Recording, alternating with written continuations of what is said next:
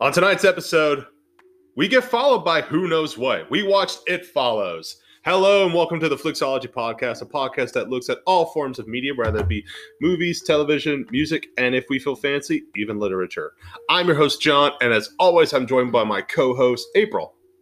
How are you? I'm doing great, man. I'm on like my second cup of coffee. As your voice cracked out there for a minute. I know. It's an early one today, guys, but I'm drinking my iced coffee over here. Well, we did and it. I am just like ready. We did a double viewing last night. Yeah. Which I think helped us. We're almost there at this point. We are literally almost there. It is the 23rd. Literally 7 more days and then a little break. I can't wait to do Hush tomorrow night.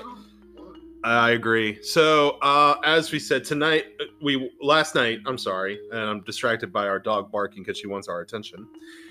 We watched 2014 It Follows, directed by David Robert Mitchell, written by David Robert Mitchell, and I'm going to mispronounce names again. Mayaka Monroe, Keir Gilchrist, Daniel Savato, Jake Weary, Olivia Lucardi, and Lily Sepe. Basically, this movie is like this girl named Jamie. She has sex with this guy, and basically she gets followed by a supernatural entity of because some she kind. has. This is basically a cursed with STDs. I mean, basically, this is what this movie is. There's no STDs in this movie. Right, but I mean, the way that they make it look. But yeah, but it's a curse that's passed down through like a sexual encounter. So, but don't let that trip you out. Like the movie's not overly sexual. That is one, small component of it, but really it's about the supernatural entity that's stalking them after they have sex. Yeah. And it is so scary. So let me try and explain the plot a little bit, guys. Basically it starts off with this main girl, Jamie, or she goes by Jay, and she has, a sister and like 2 friends that hang out with her or whatever. And it's summertime. She's a, teenager, and she's dating this guy, they go to the movies and they hang out a little bit, and they end up sleeping together in what seems like a seemingly, innocent, kind of hookup dating relationship. The guy takes her to this abandoned parking lot or whatever after they have sex, and it tries to explain to her hey, look, I'm only tying you down because I want to explain something to you.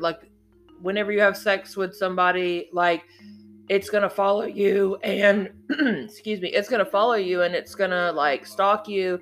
And it comes in all these different forms. So, it can look like somebody you love. It can look like a stranger. It can look like a disturbing figures. Because there was a really tall guy with no eyes at one point. Yeah, movie. That one scared the crap out of me. And then it could just be all these different things, right? And it walks really slow towards you, kind of zombie-esque. So it's kind of hard to know if it's something that's coming for you or if it's just somebody else walking towards you. But it's really spooky. This movie and that mixed with all the autumn vibes of the season in the movie, it just really spooked and creeped us out. You see, that's what I like about this movie. You know how I'm against eerie, disturbing build-ups and how I'm pro jump scares? This one does the eerie, disturbing build-ups better. One does it better. I'm actually pro this movie for that. I had suspense pretty much the whole movie, what's going to happen next type mentality. And honestly, it was really scary. And, and basically, just to go a little deeper into the plot, basically, anytime that you have sex, you pass this on to the other person to get rid of it. So the guys just, have sex with somebody else, pass it along easily. Don't worry about whatever. But he says that if it catches up to you and it touches you, you die. Yeah, but what I like about it is basically you have to have sex and pass this thing from person to person to avoid dying. So basically it's just this annoying chain letter that you would get in your emails. Yeah, but the crazy part about it is if you survive and you pass it along to somebody else and they die, it comes back and follows you again. And it goes on down the line. Like, it's so you so can never be insane. safe. Like, you can never be safe. Even if there was 100 people, like, ahead of you, if all of them died, like, it would still come back and haunt you again. So it's just creepy. I mean, I really enjoyed the suspense. It was just chills all the way for me. like, The this jump scares were good too. I feel like this movie doesn't get a lot of praise as it should. I think it's only because it's like less than 10 years old. Well, But- and the main actress, I had never seen her in a film before, I don't think, but I loved her acting. I thought she did a really good job. I think they all did a really good job. They like, all did do a good job, but oh my gosh, she was just great. I loved her like the bewilderment in her eyes and just how she really like established the terror that she felt. It was so good. Yeah, well, I like that it was just all young kids, you know, well, teenagers in the movie. I don't know what the real ages are, but I mean, you know, I like how they're just playing awkward teenagers, and you actually feel like that they're just playing awkward teenagers. Yeah. I don't know, it just makes that movie a little bit more fun for me. And then you have the aesthetic with the suspense build up, and then you don't know what this thing's going to come in what form. Like, even at the very end, when it was a loved one at one point, you didn't know who that person was until you find out later. But it's still disturbing to see like the many forms that this thing can take on. Yeah, and there is like one or two really disturbing scenes in this movie, so I will say that. But it's not too big of a deal. I mean, it's like a short, you know, quick whatever. But so I will say, like, spoiler alert, like there are a couple of scenes that are like kind of disturbing. So we're sorry about that. But overall, this movie was done really well, and the camera shots and the scare factor are just really up there. So we had to include this on our list because we do feel like it's underrated, you know. But definitely give it a watch, guys. We both recommend, right? Yeah, I mean, I'm sorry to hear me running around, bells jingling. I had to take the dog out, but I mean, everything about this movie just makes sense to me. Like, Yeah. I mean, this is an What obvious. was your favorite part? Probably the neighbor's death. I'm gonna say my scariest part. The scariest part was whenever they were by the lake and that tall guy came through that little door. It scared the crap out of me. I don't know why. It just scared me so bad. I literally felt like it was following me in the movie. Like, I mean, this movie. I remember, like, the first time I watched this movie after I saw that tall dude, like, I felt like he was, like, walking behind me, like, in my house. Like, it was so scary. There are two tall dudes that freak me out in horror movies. It's this one. And then the other one is the tall man in Gerald's Game. Have you seen that? Gosh, not in a long time. But, why are tall dudes like that so scary in movies? Well, I think it goes back to the Phantasm movie. You know, on The Haunting of Hill House, there's another tall guy. Yeah, I know exactly who you're with talking a hat that haunts the other guy. He scared me too. Well, and Slender Man scared me. Well, like I said, I think it goes back to Phantasm. I love the tall dude horror. Did you watch Phantasm with me? Yeah. Well, you know the villain, like Yeah. the I don't want to say mortuary guy, but he like runs church service or whatever. Uh-huh. He's called the Tall Man. Oh, okay. He doesn't have a name. He's just called the Tall Man.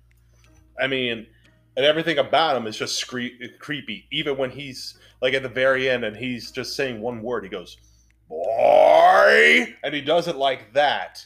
And then there's a jump scare at that point. And even him just saying "boy," like tall people in horror movies work well. I guess that's what I'm trying to say. They really do. It's scary. Nothing against like short people in horror movies, but tall men are just creepy. Yeah, I mean, look at Chucky. I mean, he was a doll, like a little kid, and not even a little kid. He was a doll, and he scared the crap out of us. You know, it's funny because he just came Gremlins. I mean, nothing against short people. Well, you know, at this time, Chucky is now a TV series, and they're bringing back like the original cast to do that. I can't wait for that. It's already out. at this point. I mean, I can't wait to check it out. I hadn't checked it Oh, out I'm waiting yet. for it to come out on DVD, obviously. Yeah, we're huge Chucky fans. I mean, come on, it's Did you us. We do all things Did you horror. watch the remake? Yes. Did you like it? Yeah. I haven't formed an opinion yet. There's only one reason why. I'm still in it. I gotta go back and rewatch it. It's still in it. I will tell you why I'm not totally destroying it. Audrey Plaza. I love her. Mark Hamill. I love him. I love anything Mark Hamill does. He's my favorite Joker outside of Heath Ledger. Oh, okay. Anyway, back to the movie. Yeah, I'm sorry. I love doing our rants sometimes, though. I do too. Yeah, like again, this movie is a complete recommend. We love everything about this movie. I feel like it doesn't get enough. It doesn't get enough credit. Like a lot of people that we talk to, like our friends and stuff, they're like, "I've never even heard of that movie. You've got to check it out. It's like spooky, and it's there's good. a possible sequel coming out. I don't know if you've heard about this. Oh, I would definitely. So watch basically, the studio head that like came out with this movie, I think the studio company is Radius TWC. He expressed like the idea of flipping the concept of this movie around and having Jamie or Jay, the main character, or another protagonist going down the chain to find out the origin of how this thing. Oh, that could be cool. Because the origin's not explained at all in this movie, and it just is. It just exists. There's no origin. But that's the thing. Like, I don't think it needs an origin. But I would like an origin. It would be interesting to figure out, like, where I mean, they would have to, especially if they went really far back in time, like, that would be cool. Like to a different time period altogether. Like, if it's like a demonic thing, or if it's like some kind of like ancient curse, yeah, I would love that. Yeah, that'd be cool. Okay, I think it's time to play our favorite game. Okay, do tell. Am I going to be mad about the Rotten Tomatoes? No, you are actually not going to be mad at the Rotten Tomatoes. Good, because this movie was budget a Rotten Tomatoes score first. Budget. It's made on a $1.3 million budget. Wow. How much do you think it made?